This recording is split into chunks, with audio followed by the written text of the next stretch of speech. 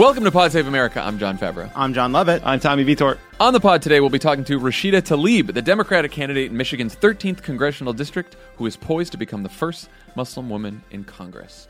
We're also going to be talking to Anna Marie Cox of With Friends Like These. She's been running around Texas reporting on Ted Cruz. So that's exciting. And his long shot bid to keep being a senator. We're also going to talk about the Charlottesville anniversary and the protests over the weekend, Omarosa's tapes, and the Democratic Party's relationship with corporate PAC money. But first, Love It. How was Friday's Love It or Leave It? We had a fantastic Love It or Leave It with Ira Madison III, Emily Heller, Awkwafina. It was fantastic. How do you get to be a one-name person? I think you just have to commit with confidence. I had some choice words for Michael Avenatti and his presidential bid. Ira. Michael Avenatti, he's a lawyer who we like on CNN but don't like in steak fries in Iowa. And you got to listen to Ira talk about Wingdings, John, not steak fries. He'll be at steak fries too. He'll be at them all. And Ira had some choice words for Omarosa, even though he's her publicist. And stick around for Emily Heller talking about some shark thieves. Ooh. Tommy, what's on tap for Pod Save the World? Well, John, tomorrow I'm going to listen to our president and record an episode on the Space Force.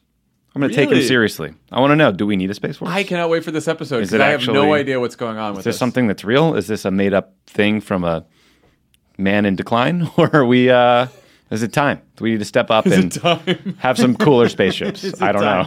All right, Tommy's talking to Bill Nelson about the Space Force. I do have a pet theory that is based on absolutely nothing, but a feeling that we'll get really, really good at space if and only if we have to fight a war up there.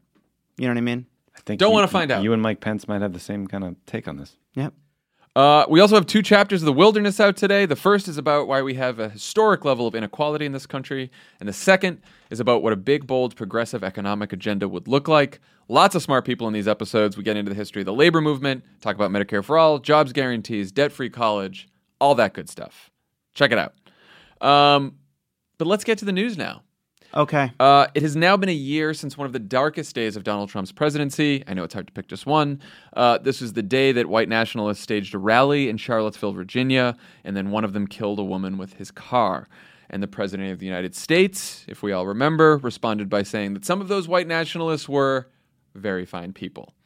On Sunday, the white nationalists tried to put on another rally in D.C., but only a few dozen people turned out, and they were vastly outnumbered by the counter-protesters.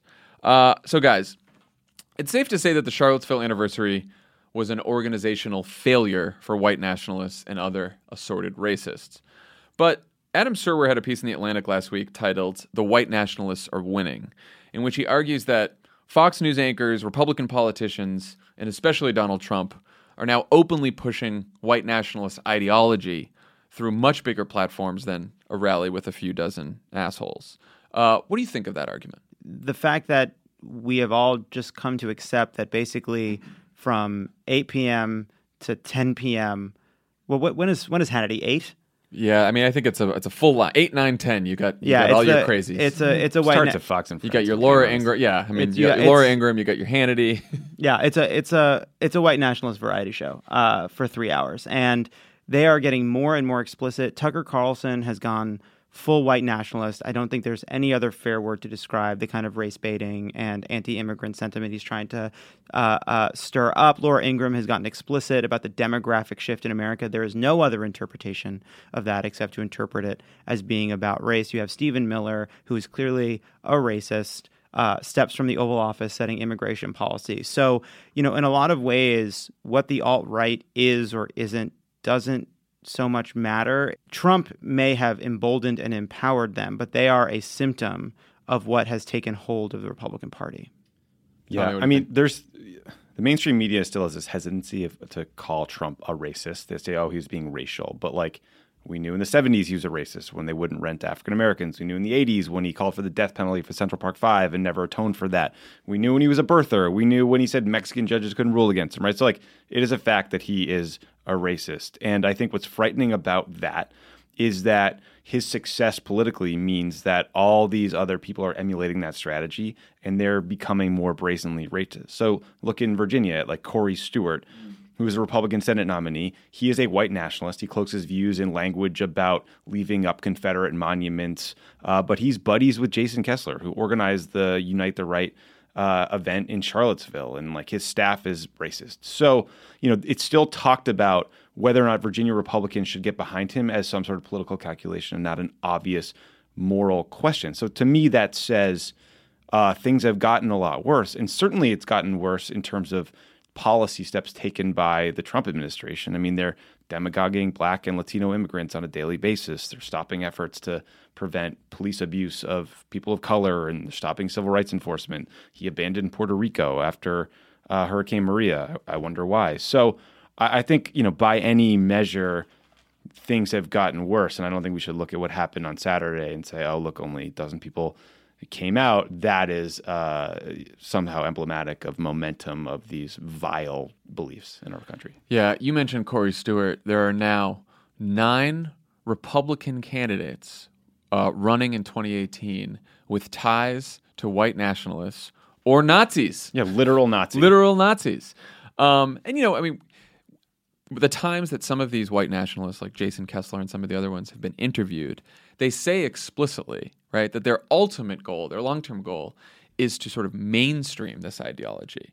And they see the Republican Party, they're very explicit about this, right? They see the Republican Party as their best chance, now more than ever in the Republican Party, to mainstream these ideologies. And some of them, when they have these rallies too, they always talk about like they want to sort of clean it up. They want to be in khakis and golf shirts, and they don't want to, they don't want to be looking too scary, and they don't all want the tiki torches, right? Because there's something much more insidious at play here. Is they want policy-making power in this country, and the policy-making power is to make sure that it's a white majority country, which they're very honest about, which now Tucker Carlson and Laura Ingraham are saying every night on TV. They're talking about demographic change and the America we love being lost. Well, what's ironic about this is they're going around saying, oh, we need to clean it up. We need to find a way to do this, to campaign on these ideas without being explicit, to make them more palatable to a mass audience. But there have been Republican consultants and Republican campaigns practicing this for a very, very long time.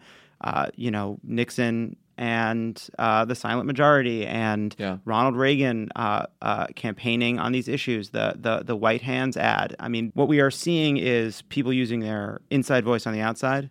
But this has been a current of the Republican Party for a very, very long time. Agreed. And David Frum wrote a piece in The Atlantic over the weekend about Dinesh D'Souza, who's this vile documentarian / noted criminal and racist who was recently pardoned by Trump. The Republican Party has always had candidates who did racist things like Trump Levitt was just talking about, from the Southern strategy to today, to prominent intellectuals and like D'Souza.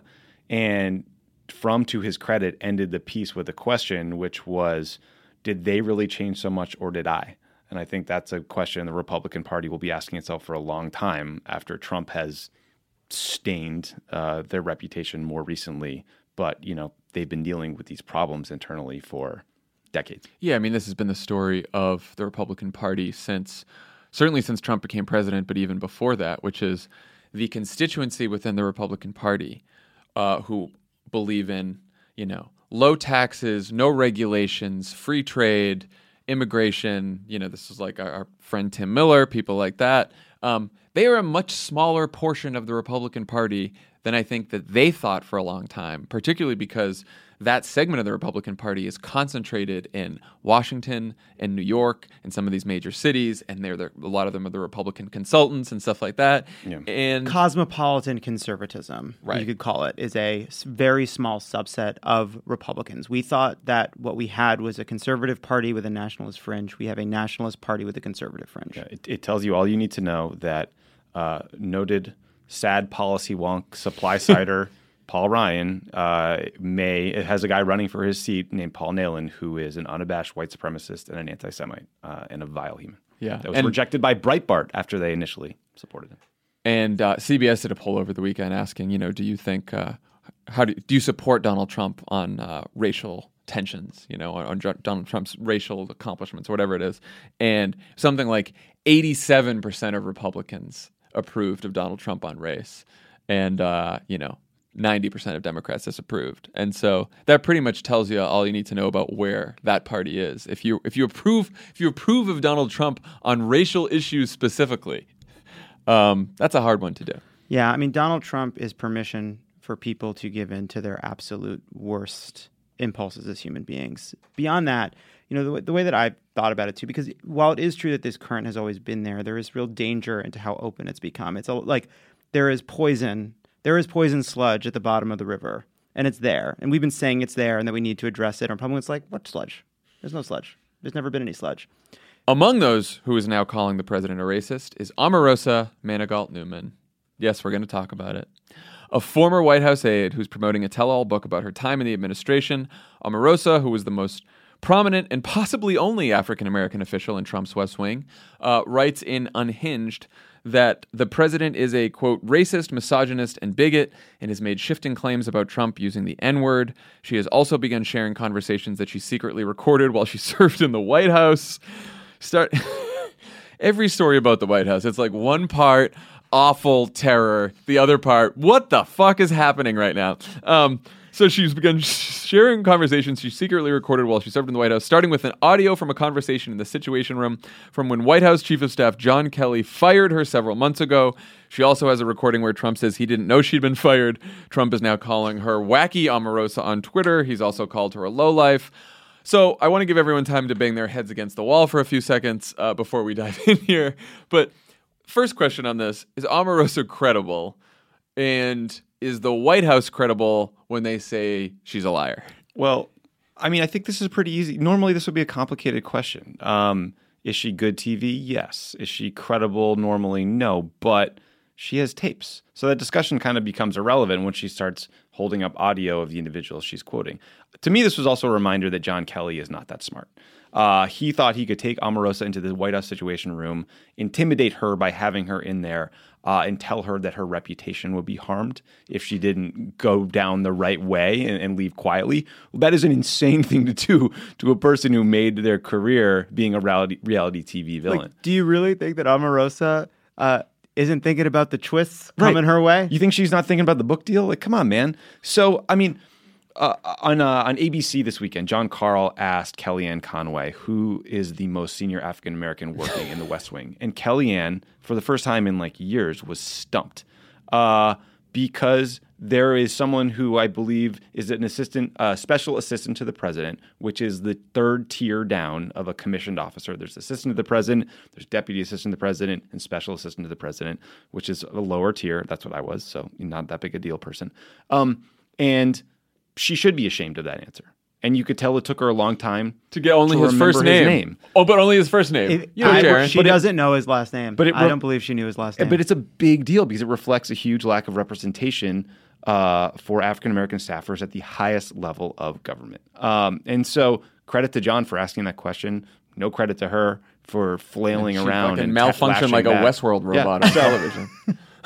So in terms of the question, is Omarosa credible? No, of course she's not. She's not credible. All of her explanations for why she worked at the White House, the idea that she didn't discover that he was racist until after she got there is ridiculous. Right. That is, I think, obvious. But it doesn't matter because, as Tommy said, she has tapes. But ultimately, I think what we were dealing with is someone who looked at her situation and said, the only thing I can do that is best for me is to tell her version of the truth, right, that best reflects on her, right? I mean, all the way she's spinning her own experience, fine.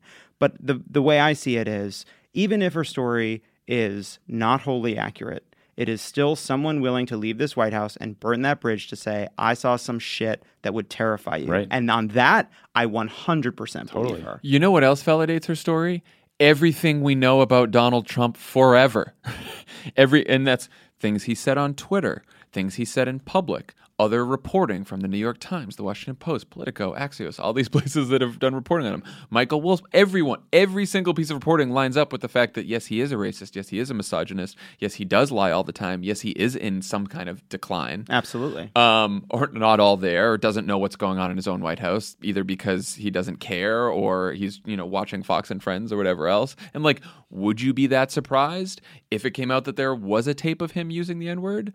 Not really. Of course not. Not really. Of course not. With everything else we know about him. Right. And like I understand that she has particular problems because of who she is, because of how blatantly she's contradicted herself, even as recently as like the day after she was fired. She was out there defending Donald Trump. But if we're waiting for some, Boy Scout, morally upstanding, perfect human to leave this White House to comment on Donald Trump, we're going to be waiting forever because they don't exist, because they work for Donald Trump. And so she's in there. She's speaking from it. To me, it goes back to like the Steele dossier questions in some ways, which is like she was positioned to have firsthand knowledge of something that very few other people have. And I think when she says that Trump is declining mentally and he can't understand complex issues and isn't a part of major policy conversations, that is telling. And when she backs up other claims with audio tapes, that is telling. And when she has a documentation of being offered $15,000 a month for her silence, that is telling, especially when you see that Keith Schiller, Trump's bodyguard turned God knows what in the White House, is getting $15,000 a month for his silence. So it's all very interesting. And Lovett, you said this on Love It or Leave It, but she did, she admitted on Meet the Press on Sunday that she was complicit. She said, I was complicit in this White House lying. She's regretful, which you have to say is more than any other person who's left the White House has ever done. Absolutely. So Omarosa being willing to burn this bridge and say what she saw in the White House, I think also reminded me of another piece, which is Stephen Miller's uncle writing in Politico about his nephew, what a little shit he is for his positions on immigration, and especially in this man recounting the incredibly harrowing and moving story of his own immigrant family and also of a refugee that he knew. And what I was struck by is both of these things are very different. I think, obviously, this person writing about immigration from the heart is a much more pure and honest moral act than what Omarosa is doing. She clearly has her own motives. But ultimately, these are people willing to burn bridges to speak out against something they think is wrong, whatever their interest may be. And it's a reminder that for all the ways in which Omarosa is a shameless and sleazy and venal and craven person, she has behaved with far more integrity than Gary Cohn or Dina Powell or any of these other people, Rex Tillerson, that have left the White House, and the best they can do is leak on background because they are pathetic. And that Omarosa can get out there and do this tells you that it's not as hard as people like Dina Powell and Gary Cohn would have you believe. Yeah. Look, there was another route for Omarosa too. She could have taken that $15,000 a month. She could have gotten a very expensive Fox contract and gone on Fox News and lived that kind of life. So she could have found fame and fortune going the other way and protecting, the MAGA way, protecting Trump and doing that. She could have if she wanted. For all three of us, at any moment we can press that button. There's a big MAGA button that says, "Press that." Escape route. Go on Fox. I have an announcement to make. One more question. One note on her. Like, I mean, we're gonna learn if she's right or not. She says the people who have the tape of Trump saying the N-word intend to release it. Yeah. So who are they? What's going on, people? Is it Tom Arnold? Let us know. I know. And then again, though, like to your point earlier that this is all backed up by Trump's behavior. I mean, the audio of him pretending he didn't know she was fired and acting surprised, so full of shit. It shows what a coward he is. He's such a coward. He Oh can't. my God, Omarosa! I just heard that they said, I didn't want that to happen. Oh, what a bummer! This fucking you guy. got fired. I said, don't fire you. But we can't undo it. This is something. I can't do anything. Let me just. No, there's nothing to do. It's Call done. Michael. Call Michael Cohen. You know what? He's been doing this ever since he's walked into our lives. He's all tough with people when he's at a rally with this crowd behind him. When he gets on the phone with someone or when he's in person, he's such a coward. Whether it's he's Omarosa, weak, he can't. He's afraid to fake attack Bob Menendez. Exactly. Fake Bob Menendez calls him and he's like, "Oh, I think you got a bad deal from those Democrats." Ooh, Omarosa, I can't believe what I'm hearing. People telling me you got fired. He's nice. Can't be He's true. so nice to Barack Obama in person after doing the birther thing forever. When he meets him finally, it is person after person. It's He's almost a weak as if coward. It's almost as if he's a 71-year-old man in constant dialogue with his abusive father as it plays out on a global stage. One more quick question for Tommy before we leave this topic. How big of a deal is it that she recorded John Kelly in the Situation Room? A lot of people very upset about this. What's the deal there? Tell us about the Situation Room and all that kind of stuff. So, is it shocking that she was able to record the White House Chief of Staff in the White House Situation Room? Yes. that is an enormous breach of the rules, protocol, trust. But the White House Situation Room, like you walk in there, to the left is some interesting stuff. A bunch of people sit over there, men and women who work at the various intelligence agencies. They have some cool bells and whistles, some comms equipment. On the right, or dead ahead of you, is 3 conference rooms. And so he took her to a meeting in a conference room, reportedly to intimidate her by having her in that room. Mission accomplished, man. When you walk in, right? When you walk into the Situation Room, you put your phone into a little cubby. You do that when you walk into any SCIF, any sensitive facility where you're talking about classified information, because you're not allowed to bring your phone in there because the foreign intelligence services can turn your phone into a listening device, because that's what it is, and figure out what you're saying. The fact that she brought it in there and recorded him into this meeting is bad. She turned her own phone into a listening But it's not device. some national security issue like some people are trying to... Like, everyone's trying to get themselves so worked up about this. Like, oh, it's a breach of national security. It was an unclassified conversation.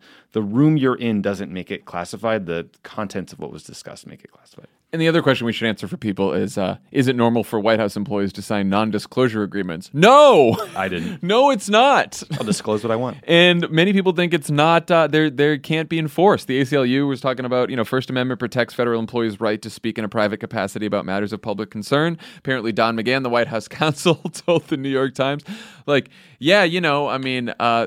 or it was reported that he said this, that he drew up these non-disclosure agreements just to placate Trump because Trump was agitated, but he knew the whole time that they couldn't be enforced. Well, here's the thing.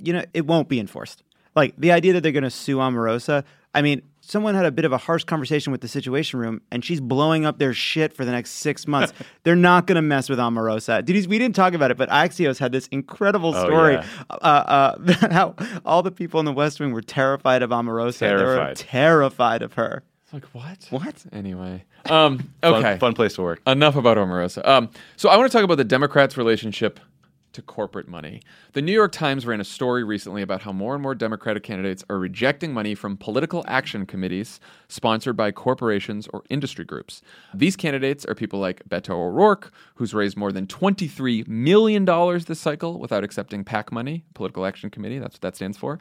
The Times cites a report by Pew that found 75% of the public feels there should be limits on the amount of money individuals and organizations can spend on political campaigns.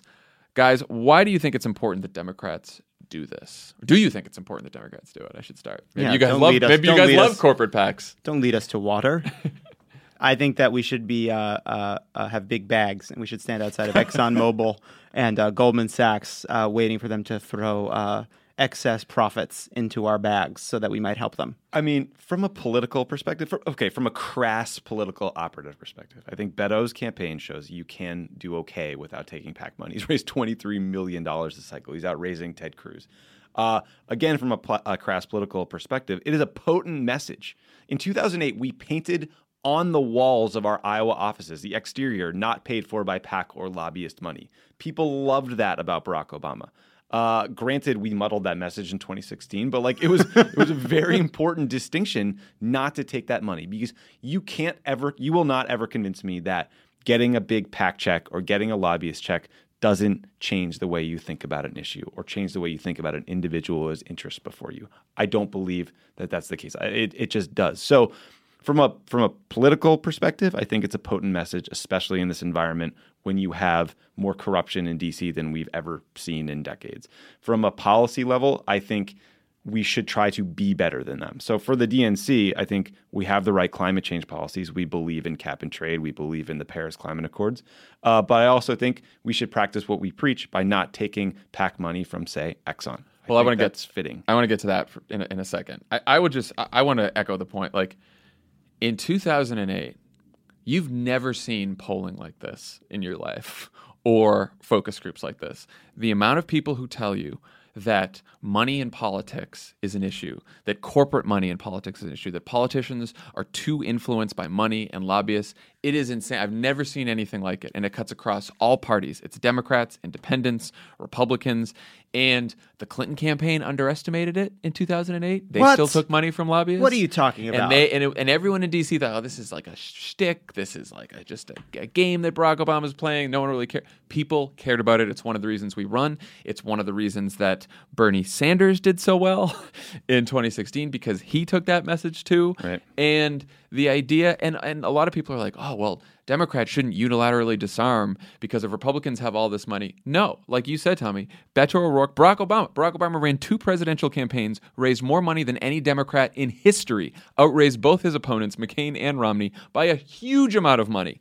Never took a dime from corporate PACs or lobbyists. Yeah, I mean, I think didn't make a difference. There's a policy question, there's a politics question. The politics question is incredibly clear. It is incredibly clear that people are hungry for this, and they see it as a signal that they understand that this is an underappreciated issue for millions and millions of people. And I think all the evidence points to what John's saying, that you more than make up for the lack of corporate PAC money with enthusiasm, small dollars, et cetera, et cetera.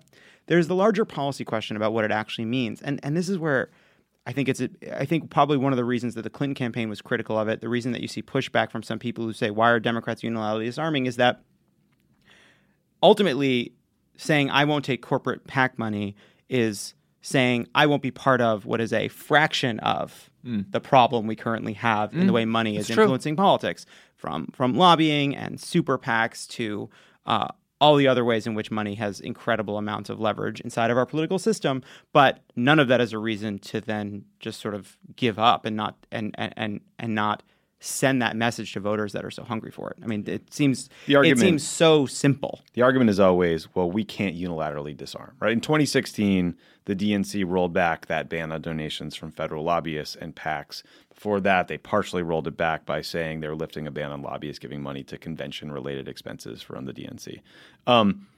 I can't be convinced that the amount of extra money you get by taking PAC or lobbyist donations is going to outweigh the feeling that voters have that they're all the same. All these politicians are the same. They're all corrupt. They're all scumbags. I think if you can draw a contrast, it is invaluable. Low dollar donations can fund any campaign in 2018.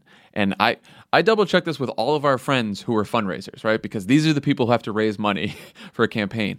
Every single one of our friends who are fundraisers, who are on the finance staffs, will tell you that low dollar donations can more than make up for any kind of money you get from lobbyists or corporate PACs. So rejecting corporate Tommy, this is what you were talking about a couple seconds ago. Rejecting corporate PAC money sounds like a no-brainer for Democrats. But on Friday, the Huffington Post reported that the Democratic National Committee has passed a resolution that effectively reverses a ban on donations from not just any corporate PACs, which they had already done, fossil fuel corporate PACs, oil industry, gas industry, coal industry. A spokeswoman for the DNC said the move was a response to, quote, concerns from labor about whether the original fossil fuels ban was, quote, an attack on workers. According to the HuffPo article, just 4.4% of workers in the mining sector, including coal, oil, and gas, are union members. DNC Chairman Tom Perez said in a call on Friday that, quote, we have to draw the line that we are indeed a party of a big tent where all working people are welcome. We're not a party that punishes workers simply based on how they make ends meet. We've been engaging with folks in the labor movement to address their concerns. That is such a fucking frustrating statement. It is so silly. It's important to note, none of these bans on corporate PACs has anything to do with individuals donating to campaigns. It has nothing to do with that. Nothing. It's about the corporate PAC. The idea that saying we won't accept money from the affiliated corporate PAC of some big energy company is somehow signaling anger or a lack of inclusion for somebody working for that company is ridiculous. It's a ridiculous. You can't find one. We were talking about this earlier. Find the person who thinks that. I mean, so apparently the original resolution had language in it that was like referring to like dirty, oily business and stuff like that, and they thought it was offensive to workers. Fine, whatever. We can have a debate about that, whether we really need to be, but fine. You could have the resolution say, workers who work in these industries are wonderful people. And they are, whatever you want to do to reverse it to like please the labor unions who are upset about this. And it's not the labor unions, it's the union bosses in these building trades unions and mining unions, right? But then you can have a resolution that says, okay, workers can donate. Workers from these industries can donate to the Democrats. We welcome the support of all working people. And it also says they can donate through their unions. So if the unions have a problem with it, the unions themselves are allowed to donate to Democrats, mining unions, stuff like that. No. All we want to do here is say no corporate PACs from fossil fuel industries. So this is now a worker at an oil company who's like, no, I realize that I get to give my $200 to my Democrat of choice, but I'm really upset that ExxonMobil and their political action committee couldn't donate a bunch of money to Democrats. There are people who work at Chevron, Exxon, BP who work on renewable energy. It would be silly to punish them because they work at a, quote, fossil fuel company. I personally wouldn't care if all those individuals were out like digging oil wells. If they want to support Democrats as an individual, that's great. It's just the PAC issue. And I think it's part of an effort to roll back a contrast we could draw. I mean, I don't get it. Like if these, I believe them that unions weighed in and made this complaint to the DNC. I just can't stress how hard my eyes are rolling at that complaint. It's so stupid and it's self-defeating for Democrats who actually care about this issue. And Tommy, we were talking about this. The craziest part of the whole thing is that the DNC is saying, well, if you look at the FEC report, because all of our donations have to be public, we've never accepted any money from these fossil fuel corporate PACs before this ban, during the ban, and now after the ban. We haven't accepted a dime yet. Okay. So you take the hit. So you're taking the hit now, but you actually haven't accepted any of the money. So why not put the ban in place if you haven't accepted any of the money? It is so fucking stupid. It is so mishandled. It's like they went to Home Depot, bought a rake, drove it home, put it out on the lawn, and then stepped on it. It is so fucking stupid. And I will say, like, look, there's a lot. Obviously, Tom Perez is the chair of the DNC. He made this mistake. He introduced the resolution. But also, please direct your anger at all of the DNC members, except for 4 who voted for it in support of it, and especially direct your anger at all of these union bosses who made this mess in the first place. This is where it is very useful to come from outside of Washington. Because if you live in Washington, if you grew up there, you breathe the air, what's the place everyone goes to dinner in Georgetown? Diplomat? Oh. No, the other one with all the idiots. Oh, yeah. Tortilla Republic? No, the one with the fancy Italian Coast. The Italian, the dumb Cafe Italian. Milano. Cafe Milano. If you're some doofus who pays $50 for a fucking appetizer at Cafe Milano, you can convince yourself that this is no big deal. Applebee's Vita over here. Yeah, Applebee's America. So don't quote that book. But this is why Barack Obama, though, could come from Illinois, be an outsider and sort of get the potency of this message and actually make a hard change, because it pissed off a lot of special interests. They want to be able to give you their money. Right. So do the lobbyists. This goes to, I think, the deeper issue around corporate money generally, and the fact that when we're talking about PAC money, we're talking about a small subset of the ways in which money has influence. The Democratic Party is doing this big reassessment of what we stand for, how we fundraise, what does it mean to be electable, what does it mean to be a Democrat. And I think one of the things we're looking back and realizing is that we paid too high a price for the ways in which a lot of mainstream Democrats, center-left Democrats, appealed to corporate interests over many, many years. And I think figuring out how to excise that mentality is hard. It starts with PAC money, but it also, you see it play out in these kinds of internecine conversations about interest groups, when what people are saying over and over again is they don't feel represented. They feel like both parties are under the control of big corporations, interests that don't represent their interests. And when we have these kinds of dumb fucking debates, they're right. PAC money is the low-hanging fruit. Yes. But the fact that the Democratic National Committee hasn't taken this money and yet won't put the ban in place pretty much sums it all up right there. Because what our friends at the DNC will say is, you guys, we're not being influenced by these fossil fuel companies. We're not taking their money. And then on the other hand, they're saying, well, this ban is just sort of like a cosmetic thing. It's not important. No, it's important, guys. You've been in DC for too long. Like, out in the country, the perception of influence is hugely important. And if you can do something and it's especially important among young people. And it's especially important among the non-voters that we need to bring back into the party right now. Just the only thing in their defense, the only thing that's worth noting is that some party activists, including Christine Pelosi, were pushing a resolution hoping the DNC would consider a second proposal to stop accepting contributions over $200 from individuals who work for the fossil fuel industry. And I think that would be a bridge too far to prevent random individuals. So that's, I think, what they would point to about this perception question that they were hearing from you. Well, and if that had happened, we probably wouldn't be talking about this on the podcast, right. Because it'd be like, oh, that's a more reasonable thing to argue about. And also, it's important to recognize that this has genuine policy consequences.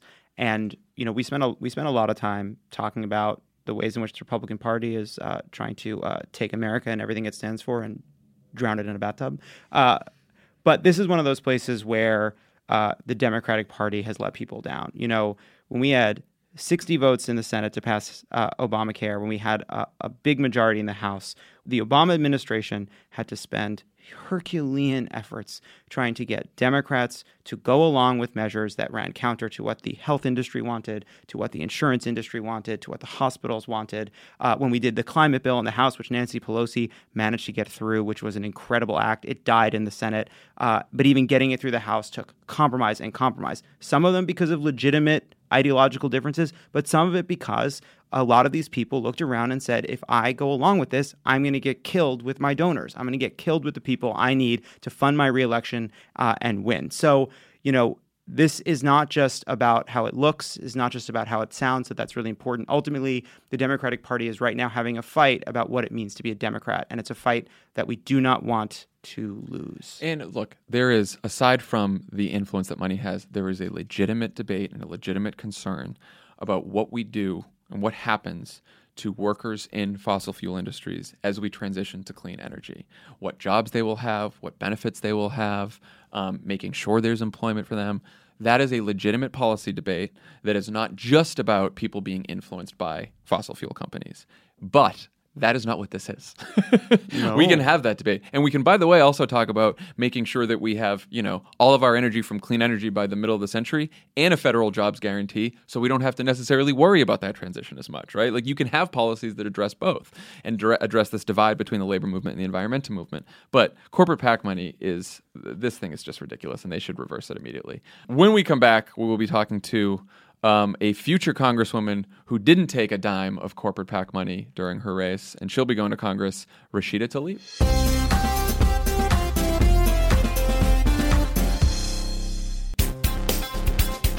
On the pod today, we're talking to Rashida Tlaib, the Democratic candidate in Michigan's 13th congressional district. How are you? Good. Much better after just the happy chaos of the last week. I'm excited and energized. Yeah.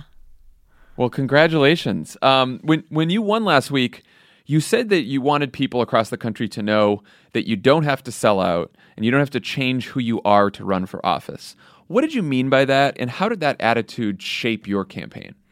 I think for many of us, especially, you know, for my families in the 13th congressional district, which is probably second or third poorest in the country, but various challenges from, you know, watching both Republicans and Democrats giving back tax breaks, for many of them kind of shying away from talking about, you know, things that are important like universal health care and other things that, well, I don't want to seem too liberal and I don't want, you know, they're so worried about the various labels, the various kinds of I don't know, being called various names. It's really bizarre to me because many of the families at home want them to stand up for the right thing and not have to worry about, you know, being intimidated or bullied by corporate lobbyists and special interest groups. What I meant by that is just, you know, it hurts more when one of our own sells us out. And what I watched over the years and being in the state house is there was always the handful that would sell out our schools, sell out our neighborhoods,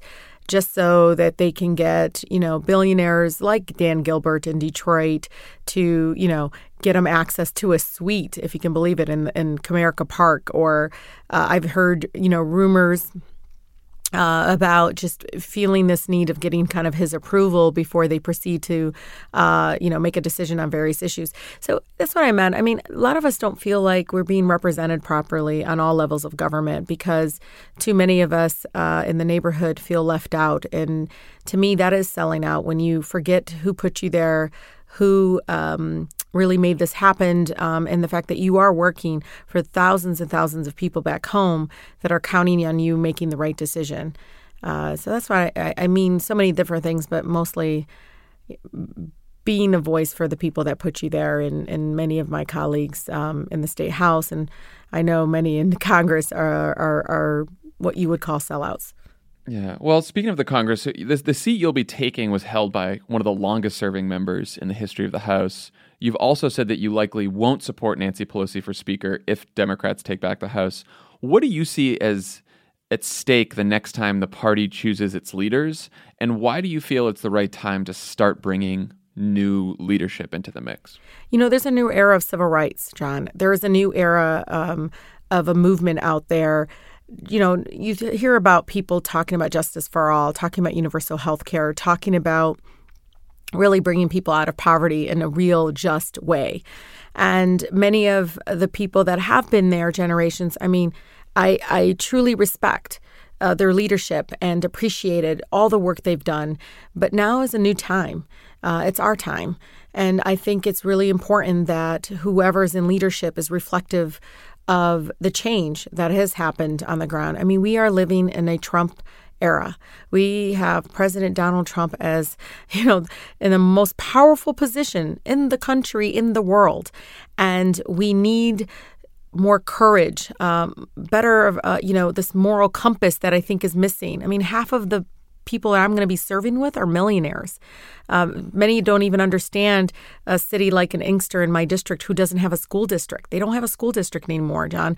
Or the fact that many of my families pay the highest rates of car insurance in the nation, primarily because both parties and people in power have not held the insurance industry accountable. And nearly half of my families do not own their own home because of the increase in discrimination in the banking industry, which we just bailed out. It's a new time. We need someone that is connected more with what's going on the ground. And that's what happens when you're there too long, when sometimes it is more about political strategy than about serving the families. I think that's when you kind of lose that compass, lose that connection. And it doesn't make what they've done in their service less than. It makes it a pathway for just new leadership and understanding on their part that it's time. It's time for us to take the reign and be able to push back against all the hate rhetoric and as well as all the policies that I feel like are anti-working families. So you also identify as a Democratic Socialist. You'll be the second Democratic Socialist in Congress, along with Alexandria Ocasio-Cortez. Why did you feel it was important to identify as a Democratic Socialist as opposed to just identifying as a very progressive Democrat? And how do you want DSA to be shaping the conversation within the Democratic Party about the things it stands for? Well, John, you should know. I of course, am a member of DSA, a member of Michigan Democratic Party, a member of League of Women. I'm in different levels of membership. I absolutely step away from these kinds of identifiers because I do feel like it leaves people out that do support me and do support the issues that I stand up for. What I do think is important is Alexandria Ocasio-Cortez and hopefully Ilhan Omar in Minnesota on Tuesday when she wins, that I think all three of us, as we walk into the Chamber of Congress, that we stand for these issues of universal health care, of pushing back against corporate greed that really does put up these barriers, I think, that consistently has created this kind of slippery slope to even more people in poverty, more people in the correction system, and so much more. And so for us, it has to be more about the issues than the labels, right? Yeah. But I think DSA provides that space for me where when I'm talking about poverty, and talking about what I call institutional racism, there is a connection with DSA members and that organization and that partnership that I hope to continue to have in Congress. So they are instrumental in me gaining that kind of knowledge and that fuel that I need to stand up to the institutional racism that I think is extremely present there, that hasn't been at all been discussed in any members of Congress so far, just about how tragic it has been for our inequity in education, how it is so tragic in seeing kind of poverty increase in so many different areas in my district. And so that is something that I will be bringing to the floor of Congress. So the New York Times ran a piece this weekend about, and we were talking about this on the pod today, about how more and more candidates are rejecting donations from corporate PACs, which is something that you did in your race. Why did you decide this was the right path in your race? And do you think Democrats should be doing this as a matter of policy? And I also am wondering what you think about, and we also talked about this today, the Democratic National Committee late last week, sort of effectively reversed a ban on corporate donations from fossil fuel companies, saying that it was about protecting workers, so that workers at fossil fuel companies could still donate, even though they still can anyway. What did you think about that? And where do you think about sort of money in politics and taking money from corporate PACs in general? The irony is so many Democrats say they want to end Citizens United, but then they practice the very essence of what Citizens United was about. Right. And I think it's hypocritical when we say we're for the people, but then we're taking money from the very people that leave our families in poverty, put those kinds of structures in place and processes in place that don't allow our families to equally thrive with the rest of the country. And I'm always disappointed in decisions that have been made like that, in that I did it through grassroots fundraising. I mean, I think over 8,000 people across the country gave from $1.33 to hundreds and thousands of dollars.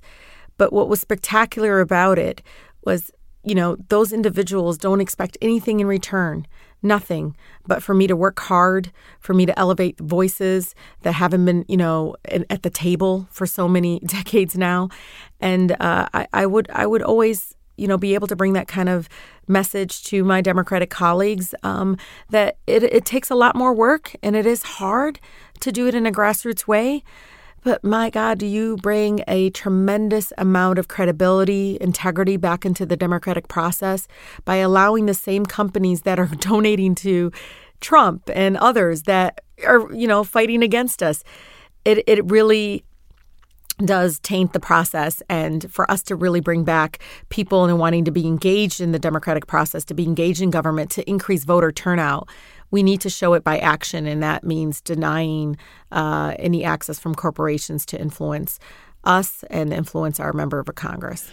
Do you find yourself wondering about how to sort of temper expectations among your constituents? Obviously, even if Democrats take back the House, there's obviously, or even if they take back the Senate and the House, you still got Donald Trump, vetoing bills left and right.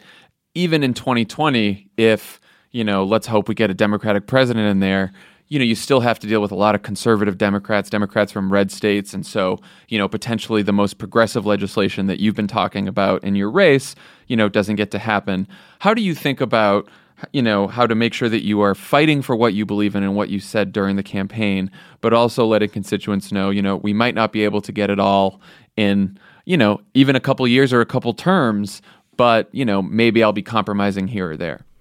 The only way I can keep them believing in the movement that I'm part of, and it is a movement, is, the creation of the neighborhood service centers. I talk about this I talked about it throughout my campaign. Creating the neighborhood service center that I did when I was a state representative kept me grounded, kept me rooted, but also gave me those bill ideas that I was able to get bipartisan support. But more importantly, getting my family's resources now, the issues that they're facing now, the everyday challenges, may it be local, state, county, federal, that is going to be my primary role when I'm in Congress, because the neighborhood service centers, I'm going to create 3 all throughout my district, is going to have advocates there that if it's a veteran, if it's a low-income family that is really struggling with paying their utility or trying to figure out some home repair dollars, all of those resources are available in some sort of way. I mean, I wish there was more, but many of them don't know how to apply to them, don't know that it exists. Even if I said this all the time in various forums, I don't want you to wait for Medicare for all to pass for you to get good health care. Contact my office. The service center will connect you to a federally accredited clinic. I will personally email the executive director, making sure that you don't have to live without having access to cancer prevention treatment. And those are the kinds of things that I think will allow them to continue to have faith in this movement, is that I will go beyond just voting the right way, beyond this just legislation, and actually help them through everyday challenges and getting resources they need now. That's great. Final question. There's never been a Muslim woman in Congress before. You're the daughter of Palestinian immigrants. There's going to be more. There's going to be more coming. Don't worry. What does this mean to you on a personal level that you're about to make this history? I think for me, being a mother of 2 children that are growing up in a Muslim household, and I always tell them, you got to decide whether or not you want to practice the faith. I'm not going to force it on you. And of course, my eldest is fully embraced it, and I love all of his inquisitive questions and this kind of empowerment that he feels being able to now say, proudly that I'm Muslim and I'm proud to be Muslim. When he was 9 years old, he heard me talking to his father about this awful depiction as a cartoon depiction of a kind of a skeleton figure like wearing a Nazi uniform, and it said Allahu Akbar, which means God is great, on his sleeve, and it was a cartoon depicted in USA Today. And I was so devastated by it, and paused and just was telling his father, my God, if people see this, they're gonna compare us. They're gonna think we're like Nazis, that, they're gonna want to kill us. And, without knowing, my son was in the other room. He walks in. I mean, the door was closed. He walks in and he says, Mama, don't worry. Again, he's 9 years old at the time. He's 13 now. But he goes, don't worry. If they ever ask, I will tell them I'm not Muslim. So he was going to hide it. I cried. John, I couldn't stop crying, and all I kept thinking to myself is, what can I do? What can I do? And I did lead a campaign called Take on Hate for a year. But what that leads to is now, as soon as Congressman Conyers retired, I thought to myself, do I stay outside of the ring or do I get back in? And of course, the number of issues that I'm so passionate about when it comes to equitable development, when it comes to economic justice for all, I also in the back of my mind thought, how incredible is it going to be able to show my sons that Dr. Ben Carson was wrong, that everything Trump is saying is wrong, because now their mommy, who is proud to be a Muslim, proud to be an Arab American woman, is going to walk onto the House floor of Congress and really send an incredibly powerful, inspiring message that America is great, that this is the possibility of America, that this is the answer against hate. I am so humbled, and I get emotional every time I talk about it. My mother, who is, already dry cleaned the Palestinian thobe, this thobe that she has that was sewed in Palestine in the village that she was from. And she's ready for me to wear it when I swear on the Holy Quran, Thomas Jefferson's Quran. Again, if there isn't an inspiring, hopeful story at this moment of darkness in our country, I don't know what is. And I hope and pray that on Tuesday, Ilhan Omar wins her election, and a woman who comes from such a challenging history of being a refugee and coming into the United States. And now, again, the possibility of her walking onto the House floor as a Muslimah, as a refugee, and now as an American Congresswoman. That is a tremendous American story that we all should love and embrace and let the light shine, because it really is a dark time right now, and this is tremendous light that I think we all needed right now. Well, you certainly inspired me, Rashida. Thank you so much for joining us on the pod today. Best of luck in Congress. We're all behind you. We're pulling for you, and keep up the good fight. Thank you so much. And when we come back, we'll be talking to the host of With Friends Like These, Anna Marie Cox.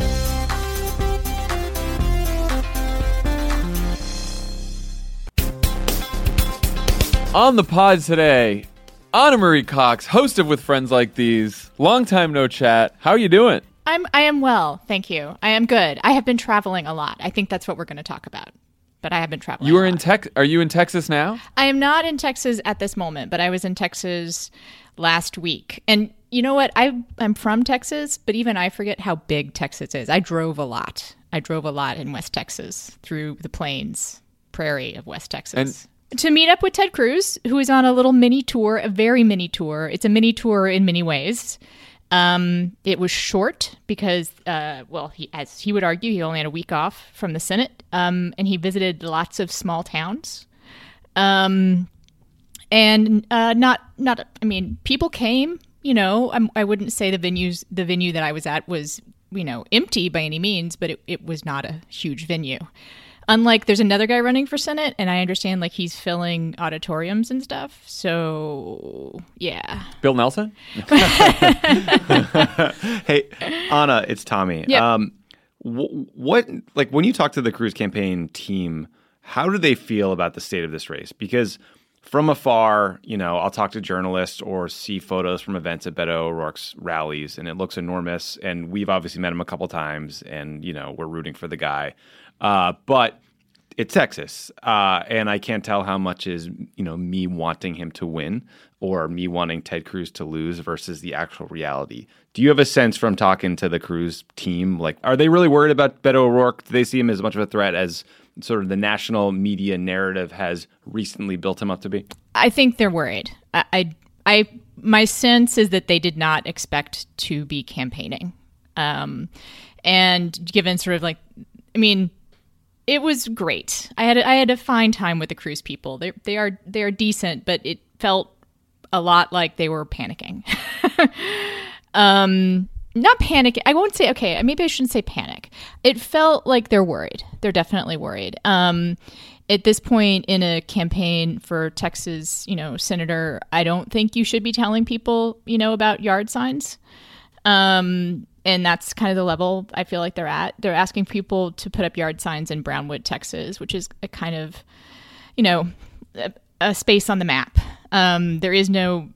I was telling people about the great barbecue I had at the venue where Ted spoke, and someone was like, oh yeah, no one ever goes anywhere, no one ever goes there anymore because it's not on the way to anywhere. But that's where Ted Cruz had his town hall. God. And are they just worried about getting a crowd? I think so. I think they are. I will say that the crowd that turned out was very enthusiastic. It was, on the older side.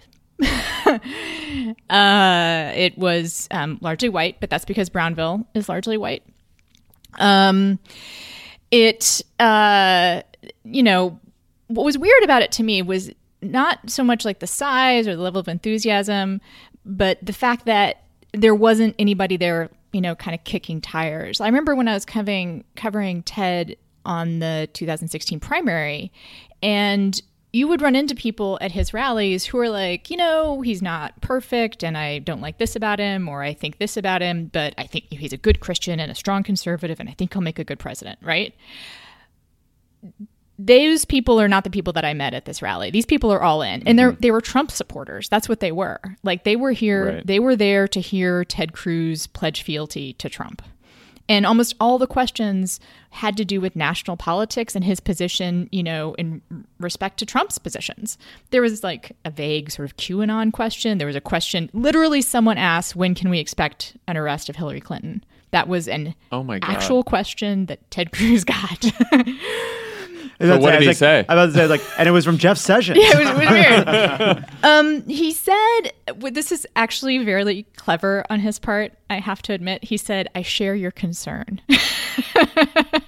That is, I don't think that's clever. I think that's gross, right? It's like, don't you think it's a sign of like how much he's had to cow to Trump and to this base that he couldn't just say the equivalent of, well, we don't arrest our political opponents in this country. He could never say that in a million years. Yeah, you're right. It's kind of gross. He did say in something that I think we could agree with. He said something like, the FBI should be the FBI, not the Democrat FBI, not the Republican FBI, not the Republican DOJ or Democratic DOJ. And that was like, I felt like I'm the only person who heard that part of his answer, because what everyone else heard was, oh yeah, we're dealing with the Democratic DOJ right now, and that's what we have to purge them. And someone asked about Alex Jones getting banned from Twitter and shadow banning. There was another question. There was not quite a QAnon question. Oh, but the lady next to me did tell me that there was stuff going on in the government that I didn't know about, and that President Trump was doing more than we'll ever know. And I didn't want to ask a follow-up on that. So these people didn't come to hear about jobs. No, they didn't. And they didn't come to hear about healthcare. They didn't come to hear about education. They didn't come to hear about, the problems that people are facing in their everyday lives. That what was weirdly absent. I mean, I've been to town halls a lot. I mean, you guys have too. And in the heat of a national spotlight, you do get national questions, right? But always you can't keep people from asking about local stuff. Like, that's like a hallmark of a campaign, is that someone's going to ask about, if not like the potholes, they're going to ask about, their brother that can't get XYZ service, or, their kid who has, this issue.